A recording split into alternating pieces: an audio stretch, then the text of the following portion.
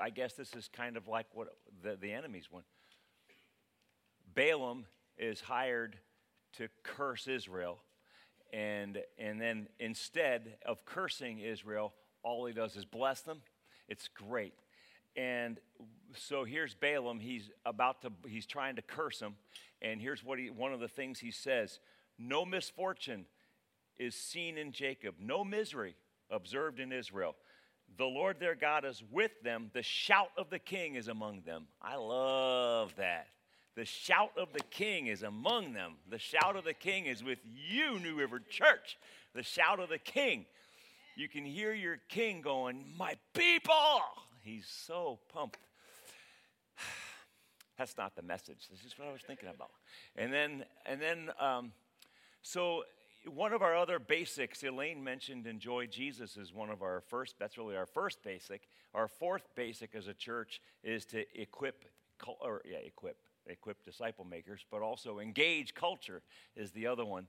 And, as part of that, so as a church, we are sponsoring Bowers Elementary School, and we have this Lego club that's starting and at the end of April, and would love to have you be a part of it. It's an after-school program, and it's just, again, it's a way to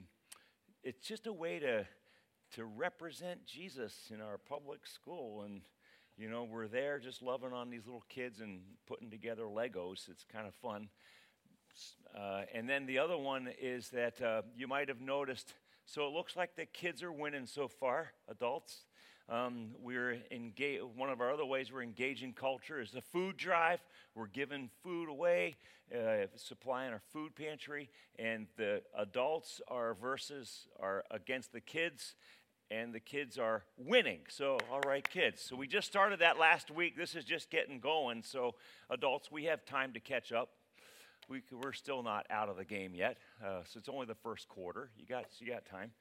And then the other one is that I was so excited. This last week, Thursday night, our outreach team met together, and they started to pray and make some good plans and all for the summer ministry and the spring coming up. And this team, these guys are great. I really want to just publicly, acknowledge Susie and the team. They really we had a great night Thursday night. I'm very encouraged by what came out of that.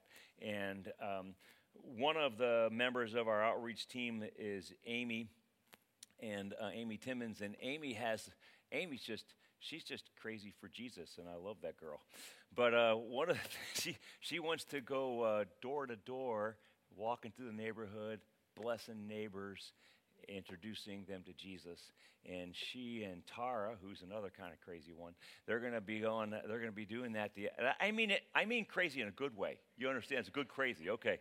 So they're going to be going door to door, and if you want to join them, you can talk to either one of them, and they'd love to set you up for that. I think it's going to be great. So this morning, let's get to the Word.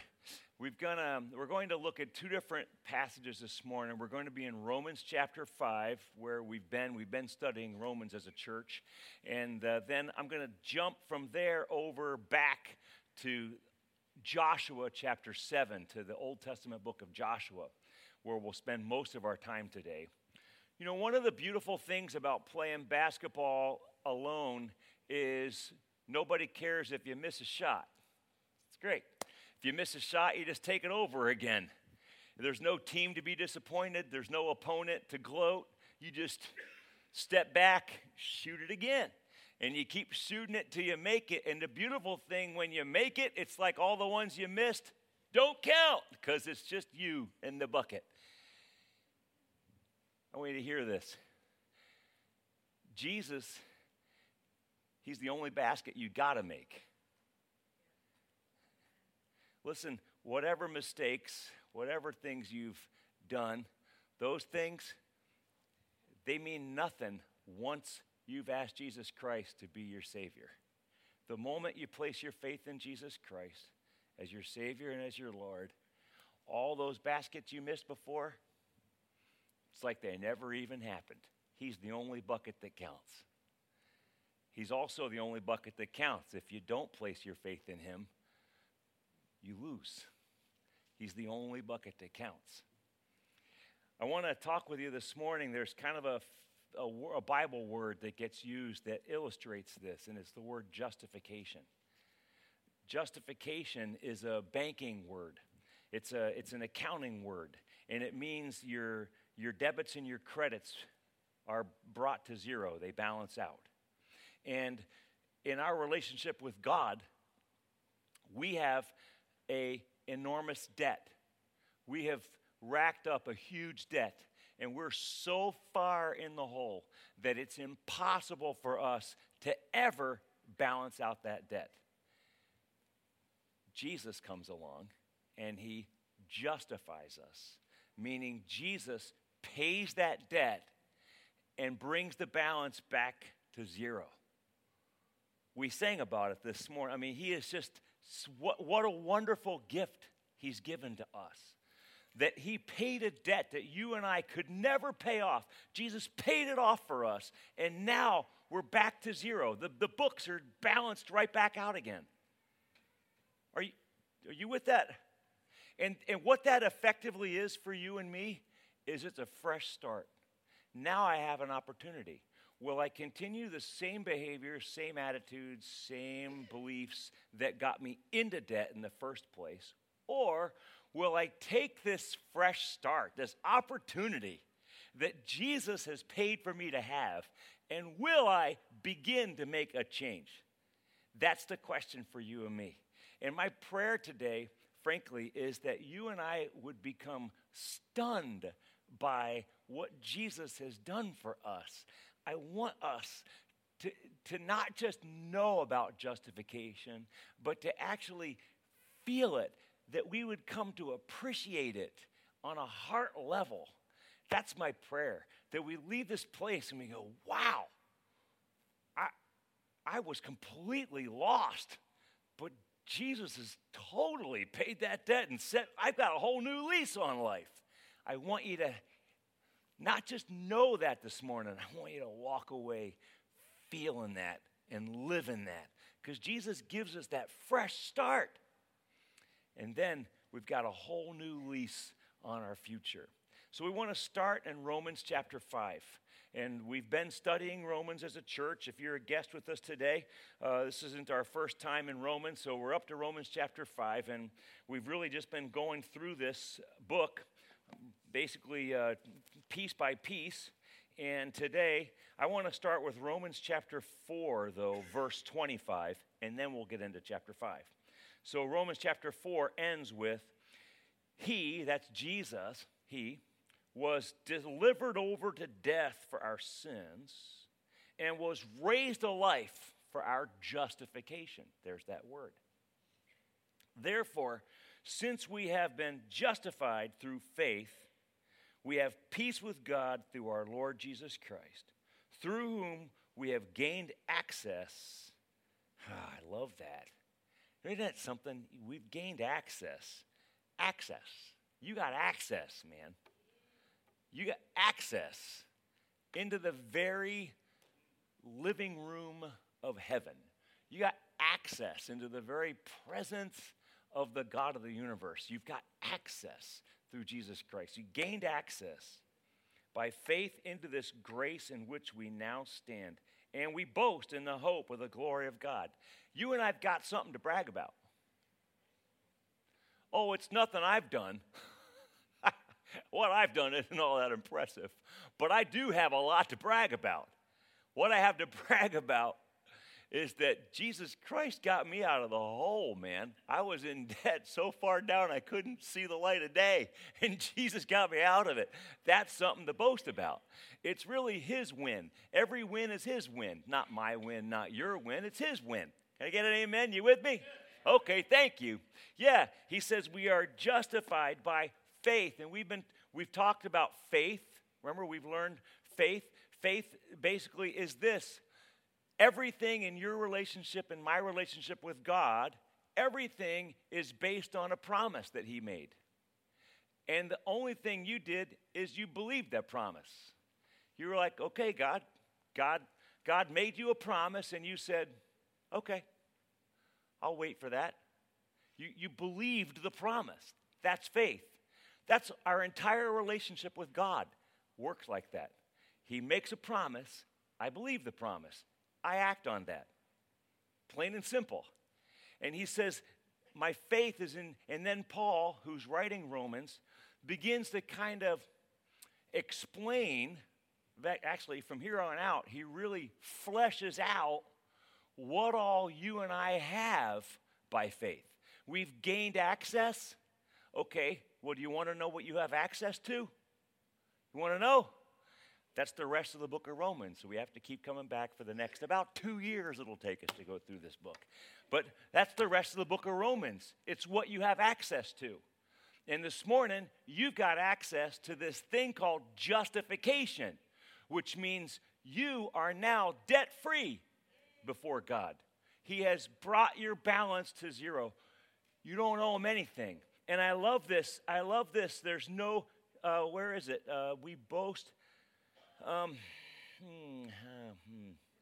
Okay, I lost my thought. There's a spire. Yeah, we have we have peace with God. Because of that, we have peace with God. Have you ever owed somebody money? Maybe just $20. You borrowed $20 off of them. And then you tell them, hey, next time I see you, I'll catch up with you, $20. But then the next time you see him, you forgot the $20. You don't have the 20. How does that usually go? You kind of hang your head. Okay, I promise I'll get it to you next time. I'll get it to you next time. And then how many of you have gone more than one time? And every time you see that person, you say, okay, I promise next time I'll bring the $20. Been there? Now catch this. We have a debt before the God of the universe that Jesus wiped clean. And I used to hang my head whenever I thought about God. Whenever I thought about God, I used to have shame in my heart because I owed him big. Man. And now I have peace with God. The debt's been paid. Can I get an amen on that one? You with that? Thank you. You got to help me today. I'm not here to entertain. We're going to work on this together. Okay. So now to illustrate this, we're going to go to Joshua chapter 7. So please go all the way back to your Old Testament, to the sixth book of the Bible, and sixth book of the Bible, and actually seventh book. And we're going to look at Joshua chapter 7. Now, I want to tell you up front that this story that we're going to read, and I'm just going to read it and kind of talk through it. It's a rough one. And some of you are going to be a little probably ruffled by the story, but hang tight because there's a really good ending in it for you and for me. Okay? So I want us, like I said, we've got to feel this thing called justification. And not just, because I can explain, oh yeah, debits, credits, balanced out, zero. But I need to know it down deep. And this story of Achan helps bring us to that place, I believe. So Joshua chapter 7, God is leading the people of Israel. Joshua is the leader, and they're conquering the promised land.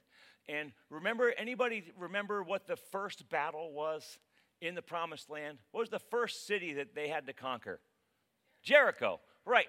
And remember the battle of Jericho? They walk around the wall 7 days, walls collapse, boom, they go in, they take it. Jericho is their very first victory in the promised land.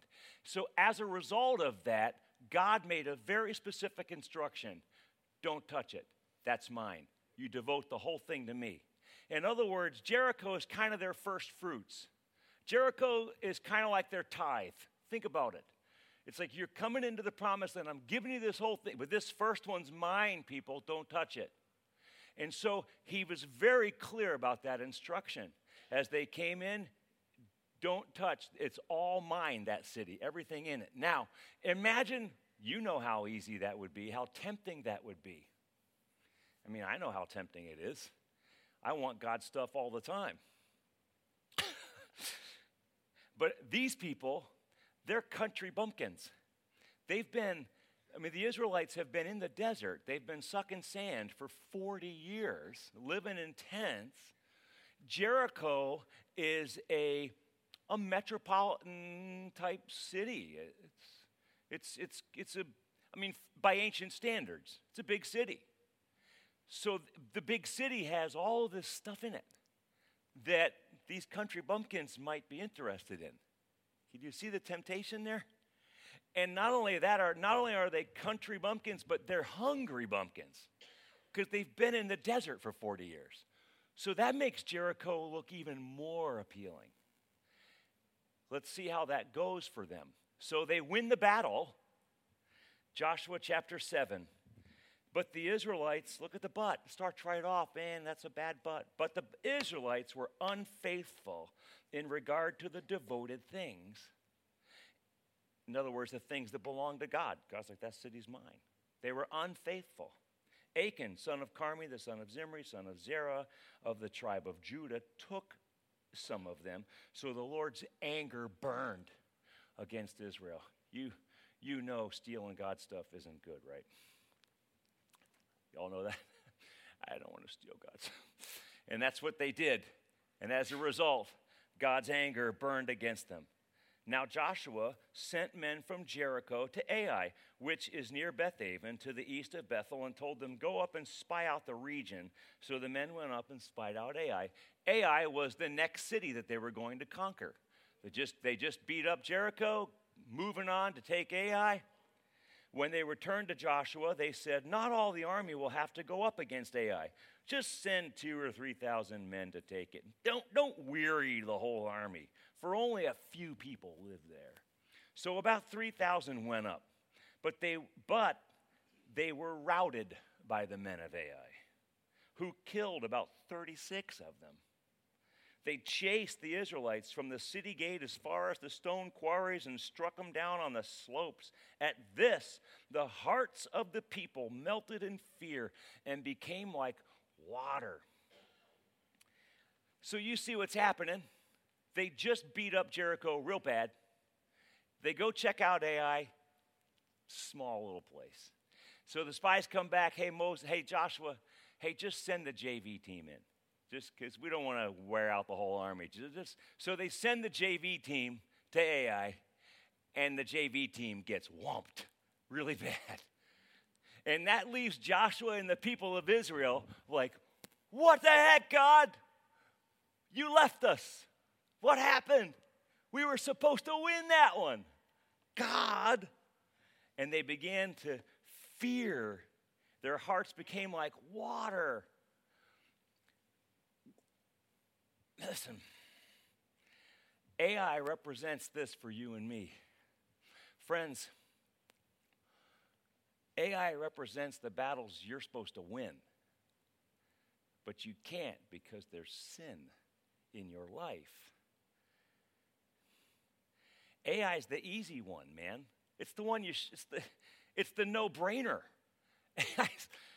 Do you have a no-brainer in your life that keeps defeating you? That's the Ai. Like you should be beating it up. You should be crushing it, but you're not. Why? Because there's sin that you don't know about. We've said it before, the most dangerous sin in your life, it's not the big, bad, ugly one. The most dangerous sin in your life is the one you don't do anything about. Or also the one you don't know about, because there's sin that I don't know about too in my life. And that causes trouble, right? You don't have to know about it for it to cause trouble for you. You get that? It's just trouble. Sometimes sometimes my sin is like snoring. I'm the only one that can't see it. Everybody else hears it. Everybody says, whoa, you snore really bad. Yeah, I don't. I think I'm just fine. I'm quiet as a baby. No, you're not. Sometimes my sin's like that. And that's the most dangerous one to you and to me. You want to pray a daring prayer, pray the prayer of the psalmist who said, search my heart, O God, and know me, and see if there's any unclean way in me, God. Go ahead, test me. Try my anxious thoughts. Go ahead, God. You want to pray a daring prayer? I dare you. Ask God to start meddling in your life. God, go ahead. Because I mean, hey, I'm not lying. I know there's sins in my life that I don't know about. I'm pretty sure. I'm certain of that. God, I need you to show them to me, because AI is kicking my butt, and it shouldn't be. Follow? And so here's Joshua. You and I are the reader. Remember, we're the reader, so we see this. Joshua doesn't see it. Remember, he's right in the middle of it. So all Joshua knows is, we should have won this battle, and we didn't. And now he's down on his face. And here's what happens next. Joshua, I'm in verse 6, tore his clothes, and he fell face down to the ground before the ark of the Lord, remaining there till evening. The elders of Israel did the same, and they sprinkled dust on their heads. This is a bad day for Israel. And Joshua said, Alas, sovereign Lord, why did you ever bring this people across the Jordan to deliver us into the hands of the Amorites, to destroy us? If only we had been content to stay on the other side of the Jordan. Pardon your servant, Lord. I love that. Have you ever had this prayer? It's the, God, what the heck are you doing, God? What? You completely left me high and dry. God, this is not making sense. God, you're doing me wrong. And then suddenly you kind of go, pardon your servant, Lord. I'm sorry. I'm just a little upset right now. That's Joshua. I'm a little upset right now. Pardon your servant, God. But you know the beautiful thing about God is you can do that. Isn't that awesome? God has really big shoulders. I love that. Sometimes he's the only one that can take some of your most poisonous stuff going on. And here's Joshua. Anyway, so Joshua goes, well, pardon your servant, Lord. What can I say now that Israel has been routed by its enemies? The Canaanites and the other people of the country will hear about this, and they will surround us and wipe out our name from the earth. What then will you do for your own great name? Joshua was concerned about God's reputation. I propose to you, are we more concerned about God's reputation or our own? What matters more? That Manchester knows that there's a great God over this city, or that Manchester knows that New River Church is a wonderful church? See, what matters more is God's reputation, not ours. And Joshua was concerned about God's reputation. His concern was, hey, God, your people should have won this one. We didn't. Therefore, you look bad. So what's happening? You do understand that your life, you are an ambassador. Get that. You are an ambassador of the kingdom of heaven, for good or for worse. May it be good. And so God agrees with Joshua. Verse 10, the Lord said to Joshua, stand up. What are you doing? Down on your face. Israel has sinned. They violated my covenant, which I commanded them to keep. They have taken some of the devoted things. They've stolen, they've lied. They have put them in with their own possessions, and that is why the Israelites cannot stand against their enemies. They turn their backs and run because they have been made liable to destruction. I will not, these words cut my heart like a knife. I will not be with you anymore unless you destroy whatever among you is devoted to destruction. This is not about salvation. You and I are saved by faith in Jesus Christ. You can be saved and still not be enjoying the fullness of God's presence and good fellowship with him. These are God's people, and God says, I can't be with you anymore. You've got my stuff. You're lying. maybe the reason why you don't sense the presence of the Lord in your own life is for this. Maybe. Is it possible when you say, oh God, where are you? That maybe there's something else going on that you don't know about, and it's time to do some serious soul searching. It's time to make a prayer like Joshua made right here. God, what's going on, God? That's a good place to be. Let's take that to the Lord. Amen. I don't want this. I don't want the secret sins lying around somewhere in my heart that I don't know about. I want them dealt with because I want the presence of the Lord. I've tasted the Lord. I know that He's good. I know what it is to enjoy the rapturous, thrilling presence of God. I love that. And I also know what it is to not have it. And when I don't have it, I yearn for it. Joshua's like, God, I gotta have, God, what's happening? And God says, okay, Joshua, let me tell you, here's what's going on. There's some sin that you gotta know about, you gotta deal with right here. Okay, where is it? Let's go after it. Now may you and I go after it in the same way that Joshua went after it. Are you ready? So verse 13, Joshua says, go and consecrate, or God tells Joshua, go consecrate the people, tell them, consecrate yourselves in preparation for tomorrow. It's just what Carolyn was urging the ladies to do. Hey, consecrate. You got to get ready. We get ready for all kinds of stuff. That's what Lent is all about. Lent is getting ready for Easter. Friends, we prepare for all kinds of things. Why not prepare to meet God? Why not prepare for my time with Him? So Joshua says, prepare everybody, get ready, for this is what the Lord, the God of Israel, says.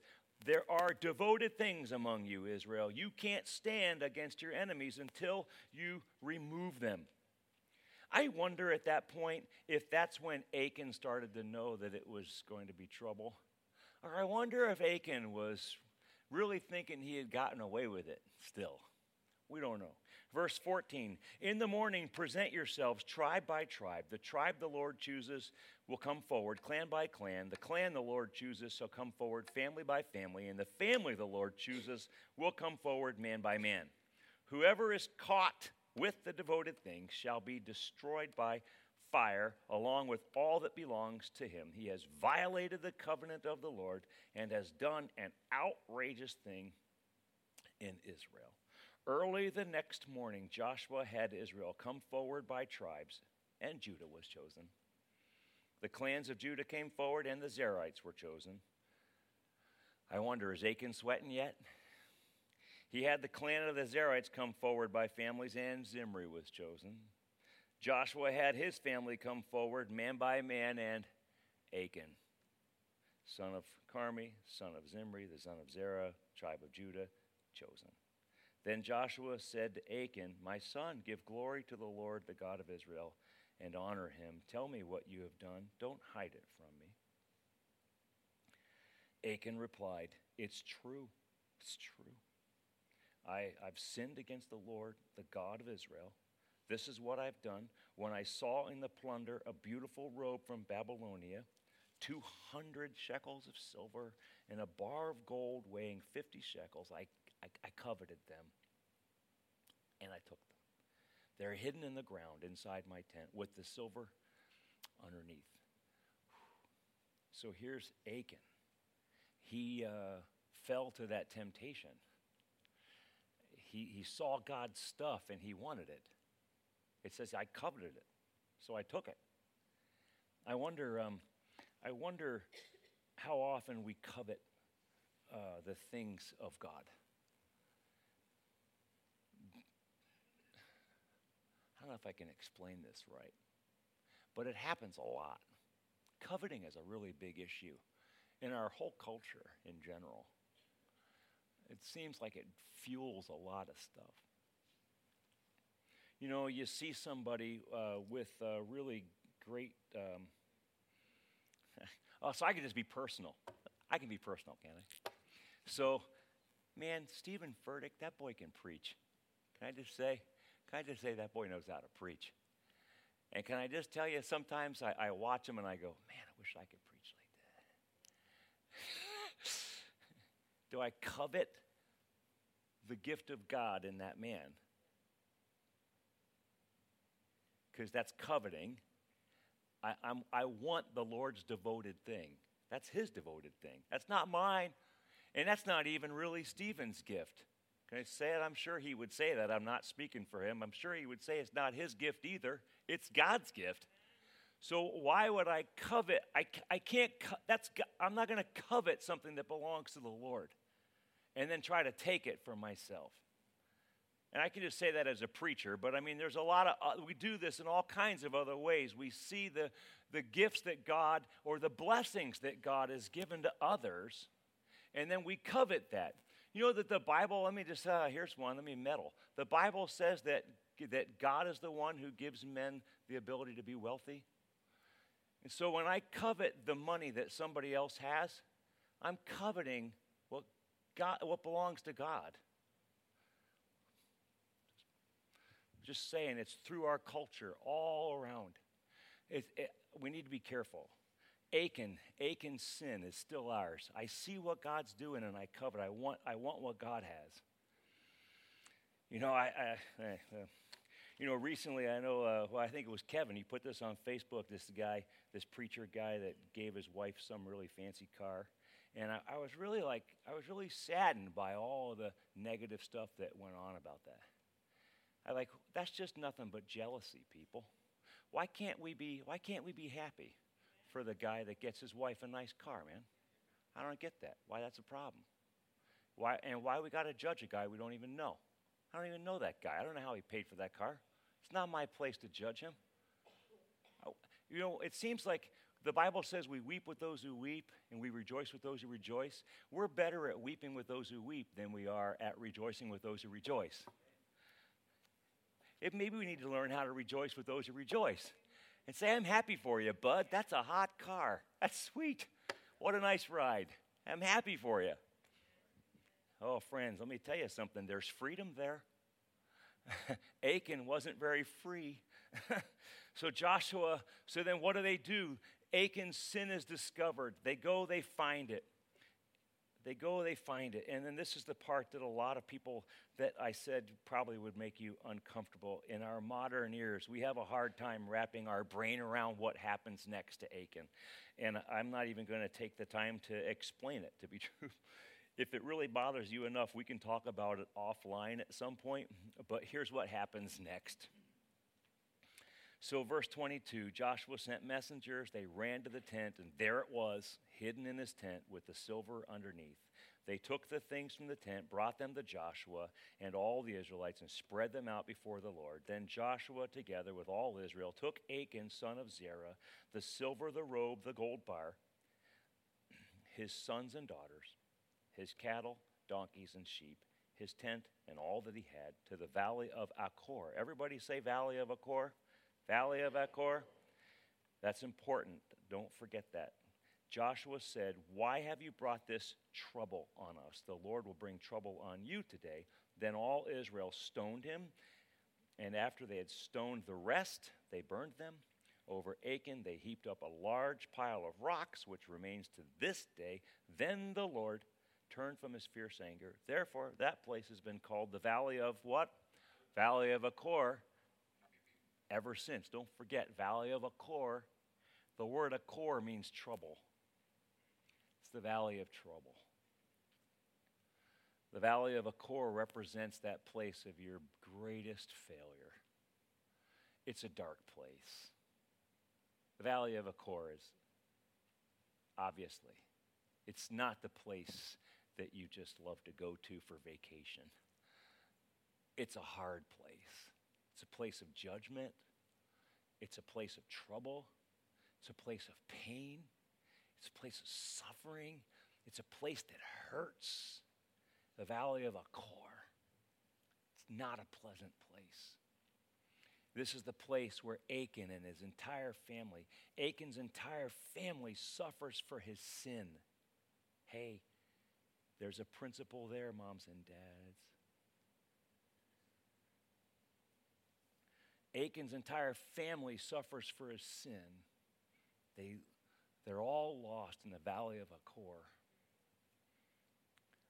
We come to chapter 8, verse 1, and then we turn a corner.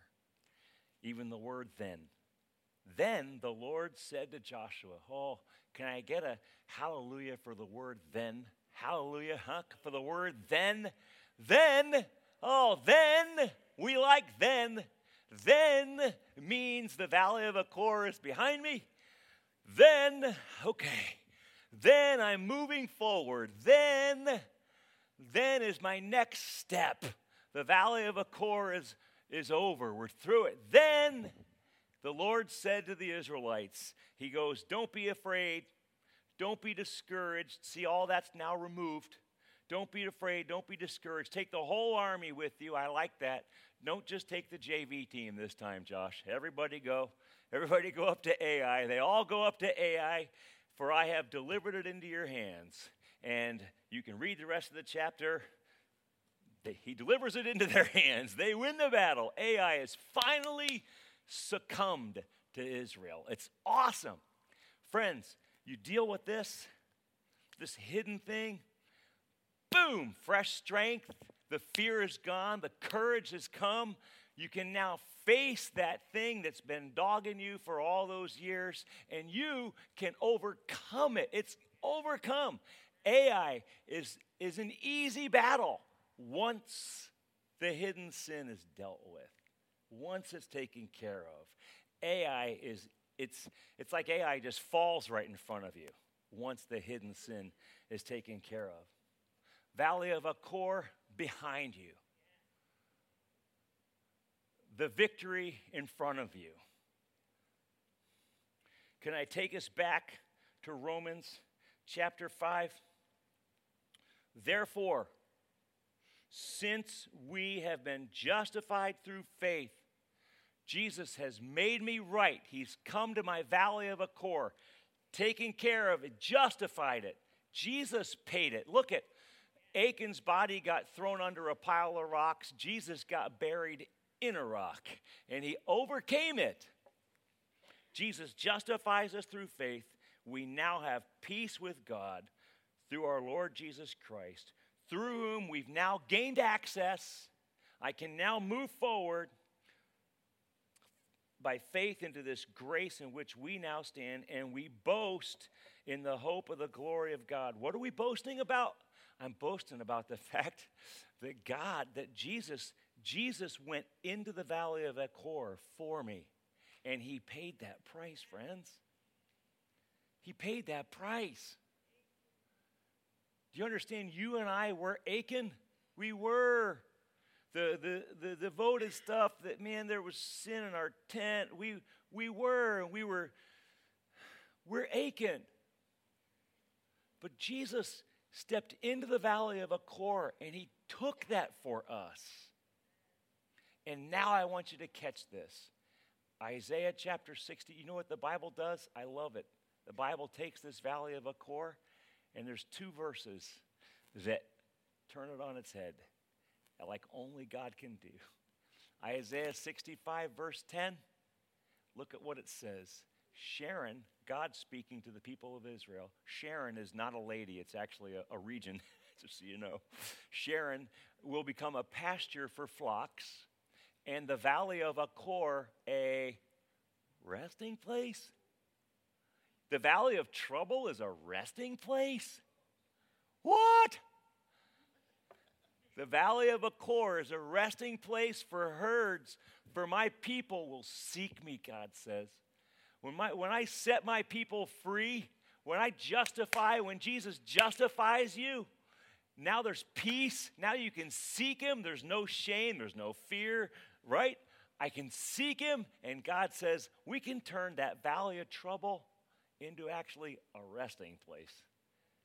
But I like this next one too. I think I like this next one even better. Hosea chapter 2, verse 15. It says, God is speaking again, and he goes, there I will give her back her vineyards, and I will make the valley of Achor a door of hope. God takes the place of your greatest failure, your greatest darkness. He takes that place and he turns it actually into a door of hope. Where the then from Joshua chapter 8, then the Lord said, now that's a door of hope. You can move on because Jesus paid the debt. You've been justified. You can move on. You don't have, you know what happens? You go, hey, Jesus, you remember that debt? He goes, I don't remember. What debt? As far as, it's literally like it never even happened. Sometimes old-time preachers, they've used this before. This is not mine. But they say the word justified means that Jesus makes it just if I'd never sinned. That's kind of the play on words they do. He made it just if I'd never sinned. He actually wipes it completely clean. What's sin? So the valley of Achor has now become a door of hope because Jesus justified us. It's not something that, I love it. And not only this, I can have peace with God. I'm free. I'm free. See, the question, friends, for you and me is this. What do you do with your freedom? I come back to, you can, Karis and Chris, you can come up if you want. But I come back to my question I started with early this morning. Jesus sets us free and he erases that debt. So now the question you and I have to answer is, am I going to continue the same beliefs and attitudes that got me into debt? Or will I take this new lease on life that Jesus has paid for me, and will I use this as a springboard to go forward? Will I stay, because I don't have to stay in the valley of Achor anymore. I don't. I now have a door of hope I can move through because Jesus paid that for me. You know, I think that if Achan were to look at you and me today, Achan would be like, take the deal.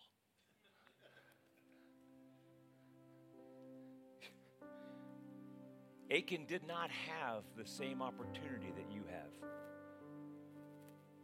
And I don't mean that to guilt you. Please don't hear that as guilt. I'm not trying to do that. It's just true. Theologically, biblically speaking, Achan didn't have Jesus. He didn't have the same opportunity. There was only one way to deal with Achan's sin. Achan had to die. Do you understand that? But Jesus died. And now in Christ, you are justified. You are set free. You've got a new day. The valley of Achor, that darkest spot in your life has now become a door of hope. Listen, some of you are even in the valley of Achor at this moment. It's a dark day of trouble for you. You're hurting. I want you to hear the hope of today that Jesus.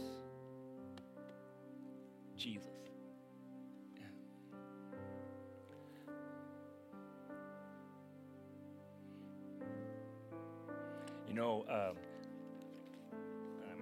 pretty open about it, but, 4 years or so ago, my wife and I were on the verge, really, of divorce. Probably the darkest time in our marriage. And that was certainly a valley of Achor. For me personally, oh my goodness. That was no fun at all. Now, I thank the Lord every day. I lay in bed with my wife at night just to have her there. Such a blessing. And to wake up in the morning, I thank the Lord that she's there. And I make my wife her breakfast every morning, a little cup of coffee, a little piece of toast. It's the truth. She'll vouch for you. It's not about that. I'm thankful for the opportunity. I'm thankful for the opportunity to serve my wife. It's such a privilege. And it's only a little cup of coffee and a piece of toast. It's not a big deal. It's kind of more symbolic than anything, is all it is. It's the opportunity to serve my bride. Something that I came a hair's breadth away from losing just 4 short years or so ago. I'm thankful for it. And I say that just more as an illustration, I guess. You come through this valley of Achor when you recognize that Jesus has justified you. When you fully grab a hold of this, it truly changes the way that you move forward. You know, people talk about cheap grace. That's not what I'm preaching, but if you understand grace, it'll change the way that you behave. The Bible says that God's kindness leads us to repentance. God is so kind. He wins us with kindness. That when I grab a hold of his kindness, I say, oh God, how could I not help but serve you with the rest of my life? That's the point. The Valley of Achor has become a door of hope. We're moving ahead. I have been justified by faith in Jesus Christ. I simply trusted him. I said yes. He went through the valley for me. I said, thank you, Jesus. And now I have access to the God of the universe. And you do too, in Christ. Thank you, Lord. Thank you, Father. Oh, Lord, so this morning, Jesus, how could I not help but say thank you thank you, Jesus, for the freedom that we have in you. Thank you, Jesus. Thank you, Jesus, for paying it. Jesus, I was aching, standing there with your stuff hidden in my tent. I was caught red-handed, God, caught red-handed. And yet, Jesus, you paid the debt. You paid for it. And now I'm a man set free. And now I'm a man set on a mission to figure out every day how to honor you again, honor you more. Oh, Lord God, thank you. So, Lord, I want to pray this morning for this one here. So let me just give this as we, with our heads bowed and our eyes closed, friends. I got a couple of words for a couple of us. One is this. You've got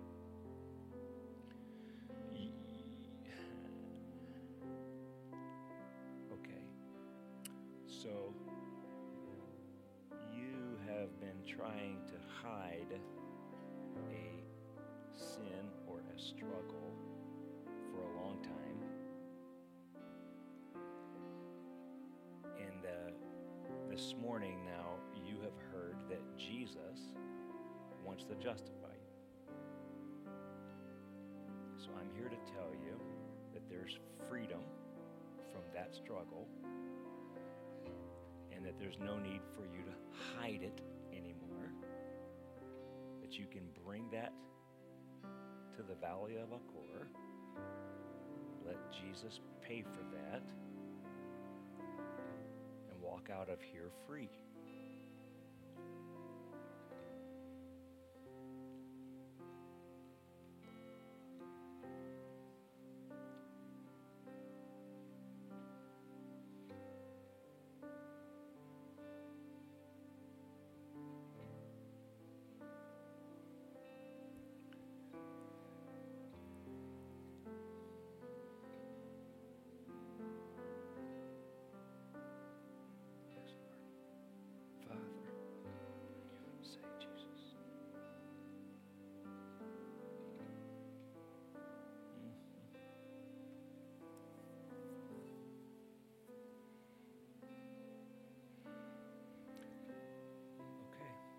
Lord, thank you. Thank you for the freedom that we have in Christ.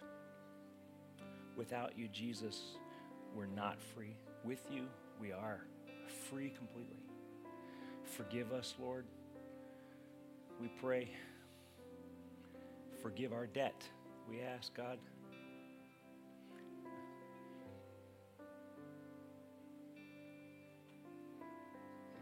And I pray, Lord, that you take this word and sink it deep into our hearts today, that we leave this place of feeling justified.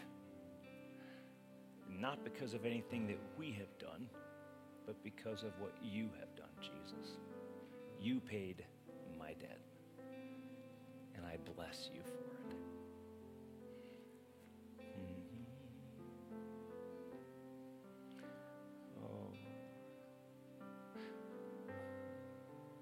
I just kind of sense in I sense in this moment that the Holy Spirit's doing some work in our hearts, and that's okay. So I'm content to sit quiet for a second. It's good. Let God do what he wants to do. That's okay.